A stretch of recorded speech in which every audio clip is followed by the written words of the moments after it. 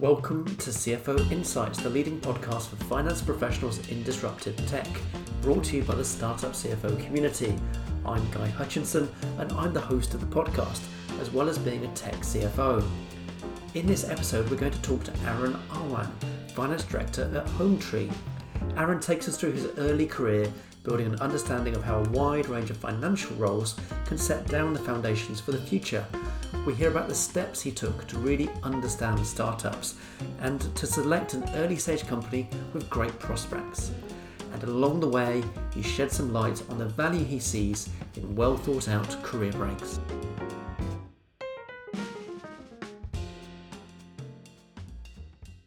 Aaron, welcome to the podcast. Thanks. Yeah, good to be here. Yeah, it's brilliant to have you on. So you and I have been talking about doing this for quite a while. Actually, I think since we got the idea that we would do the podcast.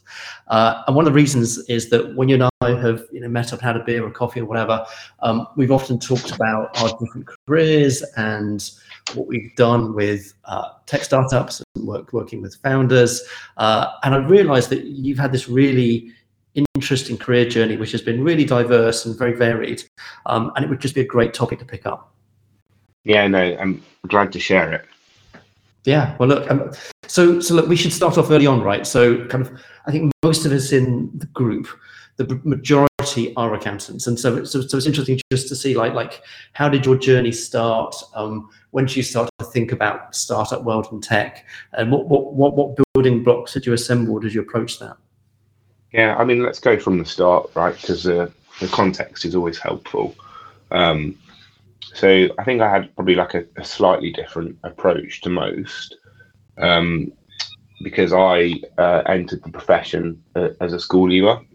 So I was quite young and quite adamant that I didn't want to pursue traditional further education. I just wanted to go and get an apprenticeship and do it. So I joined a large accounting firm, initially in the accounts team, and then just progressed as normal kind of through their graduate program and moved around a bit, did a bit of time in tax, but most of it in audit. And then along the way, I picked up the normal qualifications, starting with AAT, which is a very entry level qualification, and then latterly ACCA. And I just think the nice thing about that is that kind of when I reflect and look back, you can climb the ladder using many different routes, being a grad and MBA, coming to it later stage. You can do whatever you want, but if you kind of work hard and luckily if you pick the right industry and you're quite good at it, then you can climb the ladder. Yeah, and that approach that's still out there, right? I mean, there are still really good accounting firms where you don't have to have like a whole bunch of academic, criteria that you might need for Deloitte or wherever. And somehow that's actually bringing a broader spectrum of people into roles like ours. Absolutely, yeah. It's more prevalent now. I think when I did it, it was over 15 years ago and relatively unheard of. And nowadays there are actual school leaver programs to encourage it. So I think it's a lot more accessible than it was. And I used to say 15 years ago I didn't see myself as the stereotypical accountant, but that kind of stereotypical accountant's long gone now. So yeah, it really is for anyone. Fantastic. And sort of what things did you see in your early career that kind of made you think about the kinds of experience that you'd seek to achieve? I think I just really liked engaging with actual businesses kind of in the region where I worked. I think it just kind of brought things to life. You had, there was a couple of clients which were, exceptional and grown really quickly and hundreds of millions of pounds of turnover and super profitable. And I just found that really, really, really interesting that a lot of these people have built these businesses from nothing. And actually, I've seen like 2 or 3 of them IPO later in life. I mean, I had nothing to do with them in that stage, but I kind of recognize these businesses that I used to look after when I was, 18 or in my early 20s. And it's just nice to see that actually how well they've done. So I think for me, that's what kind of I liked about everything. It's not necessarily what a business does, just kind of the art of business itself. Yeah, and like when you have that type of role where you see lots of businesses, you also realise how hard it is to get to that scale and to be a successful business that makes decent profits. Right, it's not an easy thing. And Yeah, how did that stage kind of inform your thinking about doing some sort of corporate finance work later on? I always heard like I was told I was too commercial just to stay in audit, and I think that's the case with probably most people who have the desire to leave audit. I was there for 6 or 7 years, and kind of at the end of that, I felt like I needed a career break. So I think it's a good thing to do every 10 years, regardless. But I think I just had become a backwards looking, box ticky accountant, and it was great. And I was happy that I was qualified and had a profession, but I kind of knew there was so much more to it. I didn't know exactly what, but I saw people even in my office. There was one or two corporate finance guys that used to visit every now and then, and kind of got talking to them about what they did and how they did it, and it really interested me. So at that point, I was taking a career break anyway. I'd had enough, and I kind of travelled the world for a year and started doing bits of research into what corporate finance was and what the guys did and what it meant. And then I kind of on the flight back or in the airport back, I applied for a few jobs and landed and got an interview with BDO's corporate finance team in the Midlands, and was really, really, really intrigued by it actually. And luckily got the job, and I think I did that travelling for about 3 weeks. Got myself a haircut and then went to work. Yeah, great. So that piece where you can take a break from a sort of career journey that might have been a bit of a conveyor belt and really allow yourself to think more clearly about exactly what type of things excite you. I think that can be really powerful, and probably enough, like we don't see enough people taking career breaks so they can really think about these things clearly.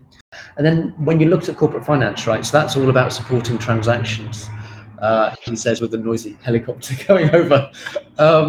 Like what were the major things that you're often sort of concerned by when you work in CF and you're looking to support those sort of transactions going through?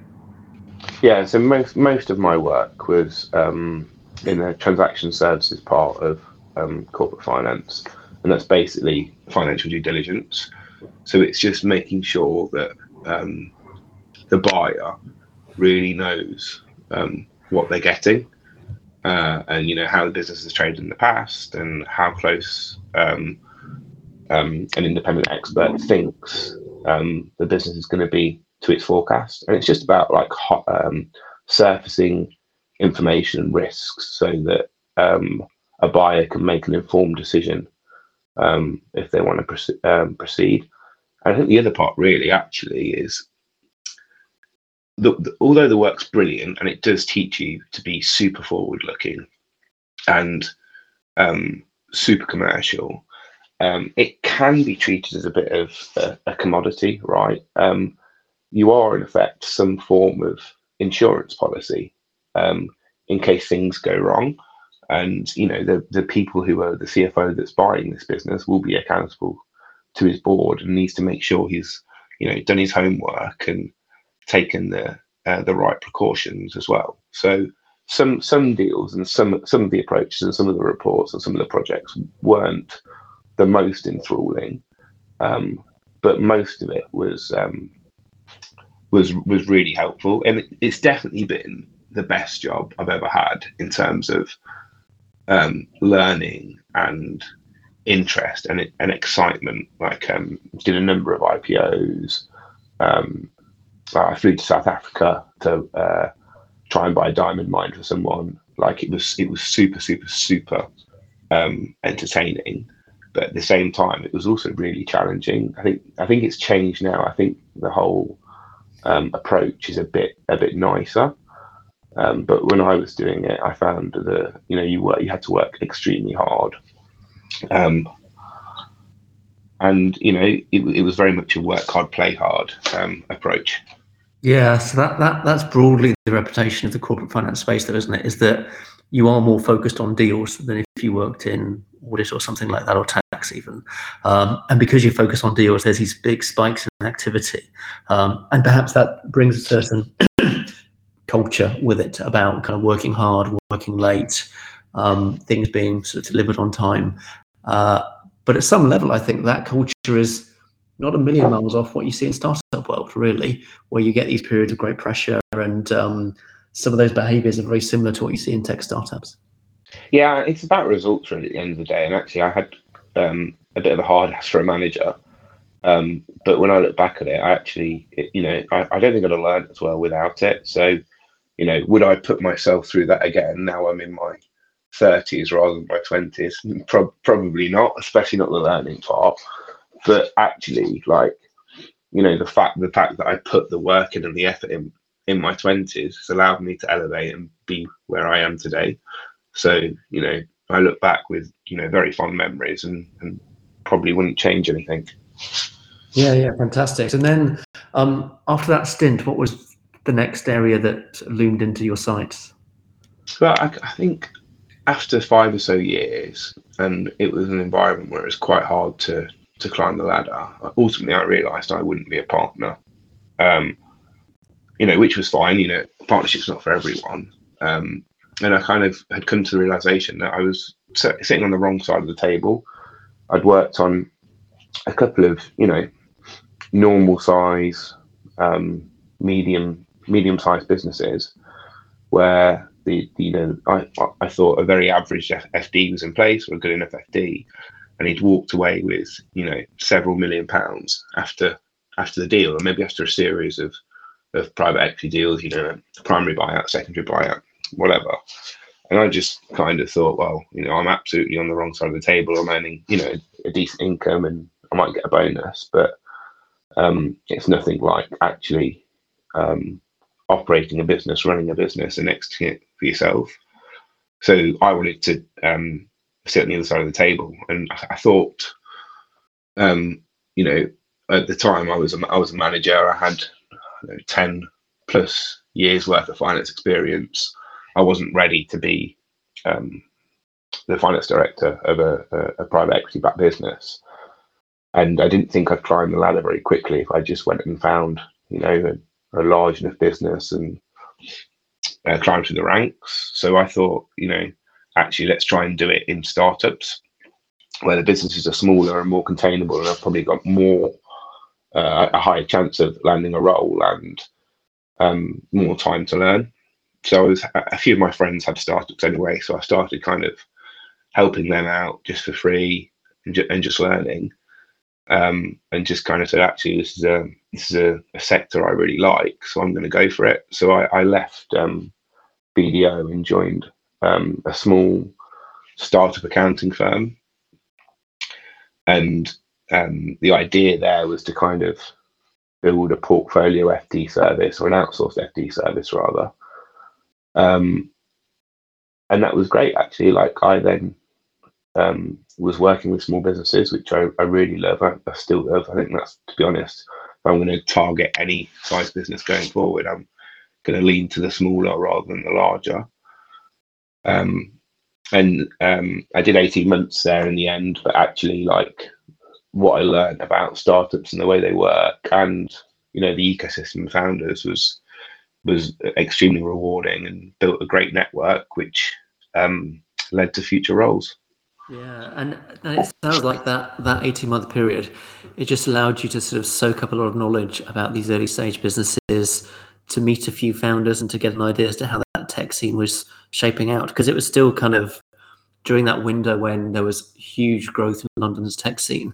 And then how did that help you think about the business that you chose? Because you picked Hometree as your next role, and kind of what were the criteria there that really drew you in? I think so. First of all, I think the kind of the time of small businesses and startups at mass scale, so doing loads at once, just kind of refocuses you at the right level, and you learn so much that you just weren't even aware of, and you relearn a lot of the basics in some respects as well. and then I did a year at a private equity backed business, and then I went to Hometree. And I think, what was I looking for? I think it was quite simple. What I saw was almost on a unit economic basis, but I saw a really high average order value, a decent gross margin, and kind of a large market to attack. So that's what attracted me, kind of initially. I was trying to think, okay, this business is, it had been established, it had done a seed round, and was making great progress, and was, had some good press and some good PR. And I just kind of, I quite closely related to what they were doing. So at the time, I think I was putting an extension of my house, using kind of the conservatory as a base, and the guys came out to quote, and they did the typical thing of, oh, that'll cost you 50 grand, and then by the end of the conversation, it worked its way down to 15 or whatever, and it just made me smile that kind of I saw the that it could happen to that industry too, and that was prime to be taken online, to be digitized essentially. And I think that's what really appealed to me. And then I met the founder, and I think kind of the founder sold it to me really. And I think it's such a critical part of it. And I didn't think it was so important back then, or I think I probably just didn't pay enough attention to it. And now I'm so much more aware of that kind of that relationship you have with the founder, and their personality and their character is such a fundamental base for how successful the next X years will be. Yeah, I think so. I think nearly all the startups I've been with, the business reflected the personality of the founder. And so when you're spending time with that person, they're bringing lots of energy and a vision for the future, and being able to hire great people, even when the business is quite small still and doesn't have lots of resources, it's incredibly important. And I think it's also interesting that you were clearly welding that together with this idea of strong margins and unit economics, and the total addressable market was obviously significant. So you're kind of molding the two by the sound of things. And you've been there for 5 years. It's been a kind of really strong run, and from things you mentioned earlier, a huge variety of things have happened in that time, and you've been involved in driving lots of change. So it'd be really interesting just to pick a few things that have been great learnings during that kind of Hometree journey. And initially, when I joined, there was a CFO above me, so I picked up some of the core fundamentals that anyone should know when they're entering into a startup, or on that journey, such as CAC and unit economics, runway, all that good stuff. The kind of the 101s for startups, kind of were gifted to me quite early. Like, this is what you should be looking at, Aaron. This is how you should look at it. This is why it's important. So that was kind of now you're properly in industry, right? You're not in any form of practice. You're not an advisor. You're an employee of this business to help us grow. This is what's important. That was super helpful because it was signposted. You didn't have to figure it out yourself. And then kind of after that, we pivoted the business, and I wasn't my own, but I had some good foundations there. And then it is very much learn as you go, and be adaptable, and work really hard to have good relationships with your team. I think there's loads of little or big projects and events that stick out, but the overriding theme is a roller coaster, right? I think every 3 months, you flip from peak to trough. So whether it's pulling off a great funding round or a not so great funding round, or a really bad piece of news that you suddenly have to completely change the way you were doing things to be allowed to continue. so dealing with that emotional roller coaster is really hard. And ultimately, actually, though, I think it's hard for anyone who works in a startup and is relatively senior, but it's actually hardest for the founder and for the CEO. So I think just to help and take a bit of the pressure off them is good. But then actually, at the end of the day, when you're reflecting, I think you can see that, although it's a startup and you want it to work for you, you want to have an exit. When it's not your business, it is a job. It is just a job. And yes, you've got an element of skin in the game, but it's not everything you are. Yeah, it's slightly different, isn't it? Because you see the founders are feeling it all even more intensely than you are as part of the C-suite.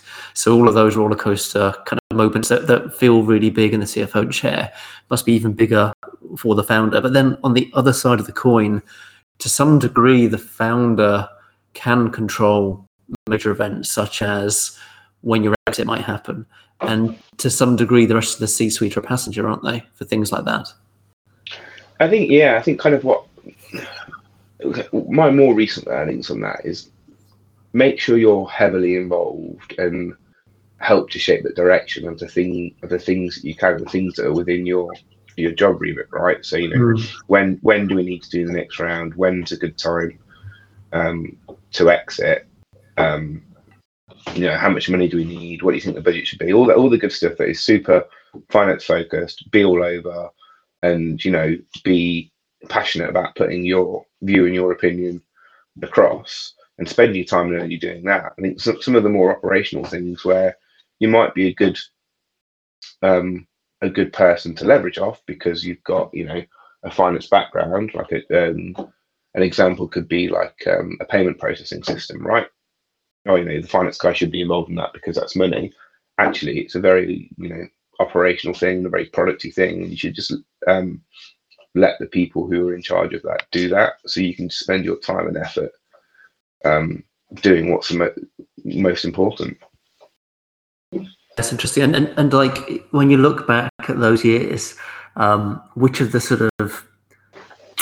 projects you were involved in, which one felt like it drove the most value? Which one was the one that was most sort of transformative for the business? That would be definitely the M&A activity we did. So we acquired our closest competitor above us, and it wasn't necessarily a massive deal compared to the funding we'd taken in, but the learnings were huge. And then also the kind of the economic reasons why we did the deal were like an absolute no-brainer. It was a brilliant. It was very well thought through and put together. And then actually, like post-deal, everything we learned was good. Like sometimes you do a deal and you're like, oh, that isn't quite what I expected. Like we had the absolute opposite. Like I think the more and more we learned about this business and the more and more time we spent with them, kind of the happier we were. So yeah, I think it's a really good example of actually where M&A can accelerate what you're trying to do with startups. Why build it if you can buy it, right? It's the same approach to lots of things in startups. Like actually, if you can get something off the shelf that works, you can then iterate and change in the future. You can do that on a larger scale with M&A as well. So it's a really good tool that we have at our disposal, and actually, I think it's going to be very prevalent over the coming year. Opportunities as funding dries up. I was going to say, I think tech M&A will break all the records in 2023. I think it'll be a huge year. There'll be lots of acquisitions, not always at amazingly high valuations. No, but some of it is a race to the safety that scale gives you. So having scale will tend to give you safety of sorts, and there'll be certain businesses that are nice little tech businesses that would probably go somewhere that perhaps in this window would just do better to be acquired and be mergers with something that has some really good synergies. Yeah, I think there's a lot of rubbish out there as well. Actually, stuff that unfortunately kind of will die and kind of needs to die, so people can move on and focus on the ones that are really going to deliver. Yeah, that's probably a whole other podcast, just picking through the fact that there must be quite a few zombies lurching around in the tech ecosystem that yeah, if we hadn't had a big spike in funding in 2020 and early 2021, just wouldn't be around now. But they are still around, and they're not going to become great businesses, anytime soon. So, yeah, I'm sure there's a whole new thing there that would be worthy of a podcast. And then Aaron, like if we just pick sort of how you're looking at the world now, right? So you mentioned earlier that you got a huge amount of value earlier in your career out of this career break, and now you're looking to take a similar career break now. Yeah, I think I've been at Hometree now for coming up to 5 years, and the stars have aligned in terms of timing and new hires we've made. That means it's a good time for me to exit the business and take some time off. So kind of going back to what I said earlier about vowing every 10 years or so to take some time off. So that's what I'm doing. But I'm at the very start of it, really. So I've had a few weeks now, and just really just time to properly reflect. So I think having time off and decompressing is very important. That's very helpful. Properly reflecting and thinking about what I've enjoyed and not enjoyed over the last 5 years, to help me decide, what I want to do next and to what extent. So I think for me, the example is kind of what I realised is I'm most impactful over the first couple of years, and I actually see, 4 or 5 years of blood, sweat, and tears in a VC-backed business is actually almost too long. And where I am right now in my life, do I want to do another 5 years of roller coasters? Probably not right now. I always flip between I want to go and work for a VC-backed business, or I want to go and work for a PE-backed business. So I think at some point in my career, I will revisit it in the future, whether that's as a CFO or a founder. I don't know. I think right now, I'm looking forward to not having such dramatic swings, and maybe just either going and doing something by myself, which is like kind of like a small business, or maybe go and finding a very small PE-backed business or a business that wants to exit PE and to help them. So yeah, just I think some time away from startups is good for the soul to recuperate, and then hopefully another in the future. Aaron, we should have a look at some of the elements that you've learned in your career, and what type of things we should flag for finance people who want to work in tech startups, and really help them understand what things you're actually doing when you're FD or CFO in a tech startup. Yeah, so first and foremost, like, you are going to be either the only person in finance or the number one in finance, and you will be relatively senior in that business and likely on the management team. So you'll be running the business, right? So you can't just say, oh, I'm only going to do finance and head down, although you need to prioritize your own area, but you'll be running a business. So just the normal trials and tribulations that come with that, management meetings, decision making, etc., which is new if people haven't done it before and you've come from practice, but also actually a brilliant experience, and one that the finance qualification and finance experience is really helpful for. So don't forget about that one. Is you will likely be involved in running the business, maybe to only a small degree, but it's definitely a good skill that you pick up. Secondly, you will then be responsible for anything money related, so for looking after the pounds, and also a lot of the time, especially in early stage businesses, anything that looks like a number, people will turn around and look to you, which is strange, because that can be quite operational, and you have to go through a period of educating your colleagues, say, actually, no, this is an operational metric, although it is a number, you need to own it. Or even though if it is a pound note, you still need to own it. And I can help you, but it's your responsibility. So, and that depends on the stage of startup you join. Yeah. But people will look to you as, oh, he's an accountant, he's good with numbers, he should be in charge of that. And you have to go through that journey with like a lot of people in the business, and especially those that are more senior. The learning thing is really helpful because early stage accountants, or because normally if you're an accountant, you've got your head buried in numbers. So actually to lift your head up and look around is a super important lesson. And then actually what you'll find is at the same time is that everything's a mess. And that's okay. And that's what it should be like kind of when you are pre-seed, seed, kind of series A. It's kind of allowed to be a mess and you're allowed to deep dive. But I think once you really start maturing as a business or growing, there comes a point where you have to let it go. And you have to just be able to focus on what is fundamental to survive and to achieve your goals, and trust everyone else to get on with it. So embedding those lessons early on, this is your number, this is your area, you own it, this is how I think it should be done. Are critical. And like, how was your experience, right? So a lot of CFOs in our group, if we do a meetup, as a startup CFO thing, a lot of CFOs will talk about working with founders, founder partnering, and often things you've got to do as the CFO to fill the gaps that might come with the founder. I mean, what was your experience in that kind of area?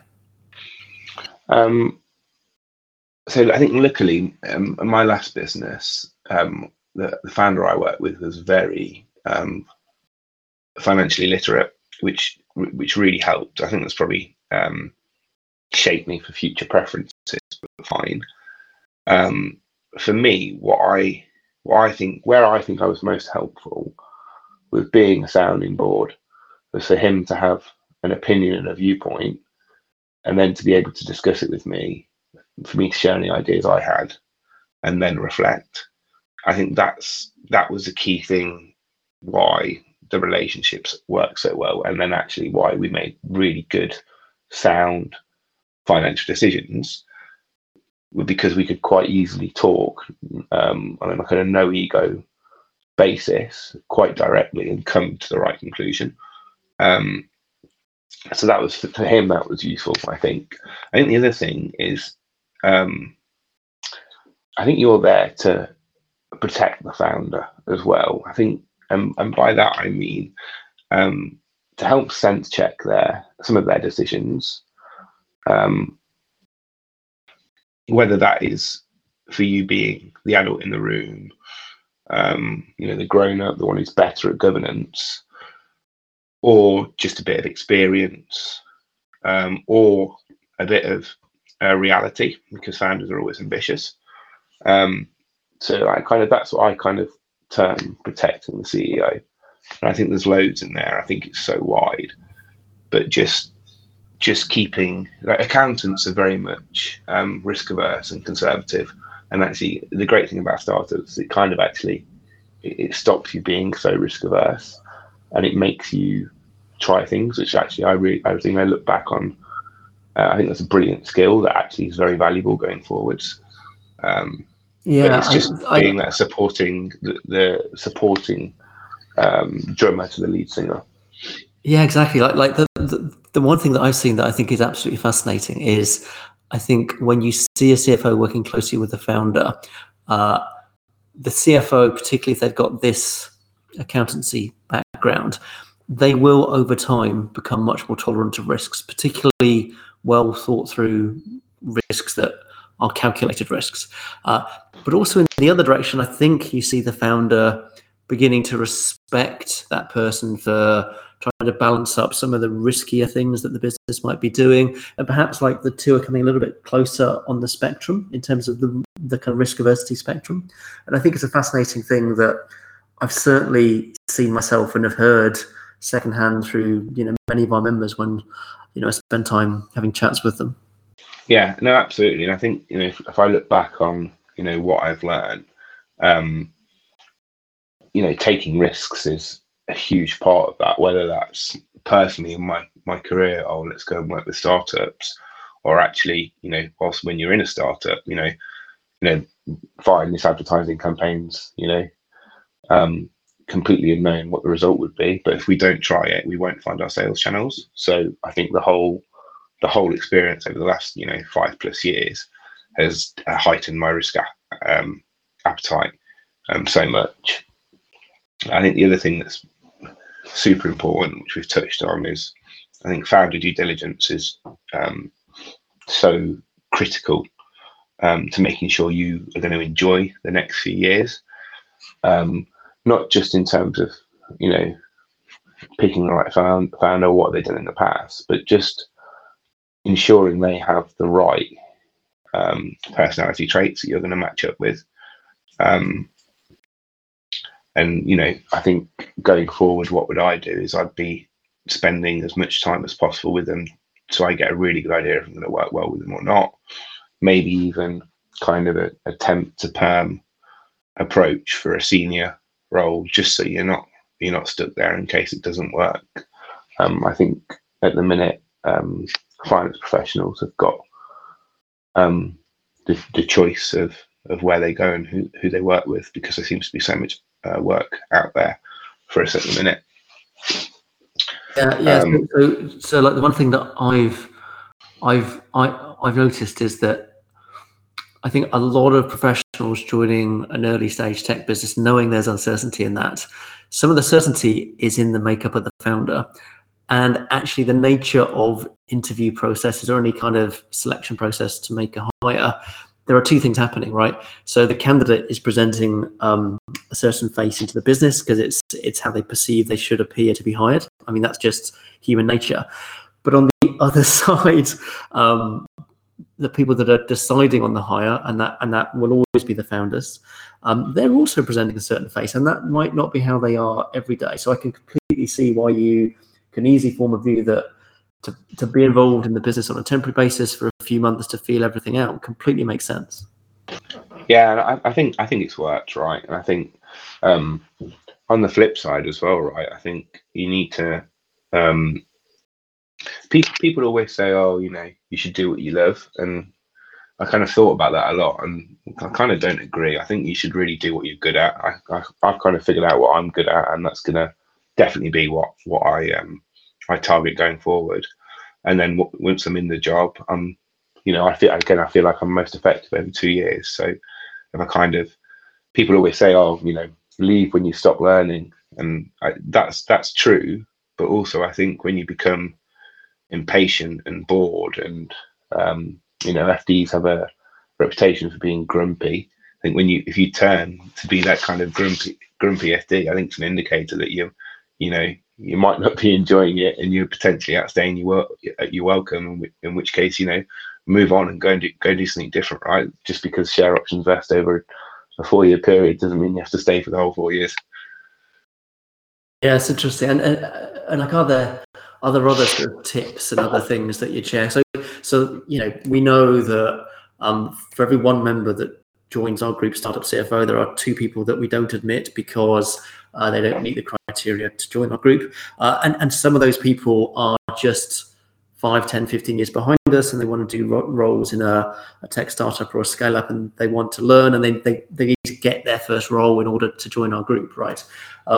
For those people that are maybe sort of meeting their first startup founders, looking at their first businesses, are there certain tips that you'd give them to take away? Yeah, I think learn how to delegate and manage properly early. I think that's always going to be helpful, because then that gives you the capacity to be able to do more and focus on the higher level and more critical stuff. I didn't really properly learn that until I became a parent, and it came out of necessity. And this will always happen in startups, right? Because you need to roll your sleeves up, and the team and the business and the processes is forming as you go. But the higher level you can be, as long as the foundations are being looked after, the more you'll benefit. Get a mentor. It doesn't need to be a formal mentor, but I stayed in touch with a few of the guys, a few of the CFOs, like 5 or 10 years ahead of me, over the last 5 years, and you just pick up the odd pearl of wisdom which helps to shape you. Build a relationship with other senior members, so marketing director or the chair or whatever, and focus on relationships, even ones that don't work. I had a really good example of someone I didn't get along with. We clashed all the time, and actually I kind of completely changed my outlook and actually made a huge effort with that person, and actually off the back of it ended up building a wonderful relationship with them, which has actually really benefited my career. So make an effort with the softer stuff too. I think to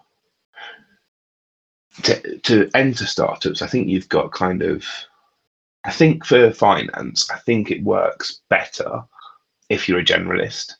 So I think if you can do lots of things and turn your hand to anything and work things out, that's really good for early stage startups. That then suddenly flips when you get to latter stage, whereas actually you might need to be a financial services expert and have done all your training looking at financial services clients or worked in a bank if you wanted to go and get a job with a fintech. So it kind of depends on what stage the business is, what sector they are. But if you just want to enter a startup, having breadth and be able to cover volume is super helpful. Aaron, so we should look now at what's next, right? So, I mean, fantastic that you've got this really well thought through career break. I think that makes a huge amount of sense after 5 years. But I guess during this time, you are beginning to think about what's next. Yeah, I've not fully made my mind up yet. I think I'm going to try a few things and see where I land. And I think to help me so I can still sustain myself during that period, I'm going to do some portfolio work. I see lots of people in the group and in the ecosystem doing it, and I think it fits well with what I want to do, because I think most of those gigs are with earlier stage businesses, so kind of seed, Series A. I think you get a bit of distance as well, so you're not fully involved in all the weeds, and you get to work on some of the more exciting stuff and some of the stuff that I think I'm good at, such as acquisitions and fundraising support and FDD. And the likes. So I think that's the direction I want to head in, is start a portfolio career, give me the headspace to figure out what's next. And there's been so many good opportunities that have come my way, actually, just from the successes at Hometree. Like, we've got quite a varied cap table, and just circling back and talking with former investors and EIS funds, etc. There's a host of work out there, and yeah, it's super exciting. I saw a couple of job posts or gig posts on the network the other day, and kind of reached out, and I think there's lots of people after the roles as well. So it seems to be something else that's quite popular at the minute is a portfolio approach. Yeah, it's become increasingly popular the last couple of years, and I'd say that the key thing really is to get the person with the same type of motivations as the founder, and the person who's got the right levels of experience. Because actually, there's a very broad church in those portfolio people, and some people have got really deep experience, a bit like yours, Aaron, and some people a bit less. So it's just a case as to how much horsepower do you need for that role. But that sounds really interesting, Aaron, and be excited to hear what you do and which businesses you kind of pick up and focus on. And look, I've really enjoyed hearing about all of your experience and how you've kind of figured out which businesses fit for you, and you've really collected quite a broad spectrum of experience, and all of it seems to have helped you, particularly at Hometree, and I think certainly in your future roles as portfolio. So thank you very much for finding the time. It's been really great to talk through these things. Thanks, Guy. My pleasure. You were listening to CFO Insights, brought to you by Startup CFO. If you're a finance professional working in disruptive tech and seek to join our group, just email us at join@startupcfo.tech. This podcast was a part of our CFO Insights series. We release new episodes every 2 weeks, so don't forget to subscribe to the podcast.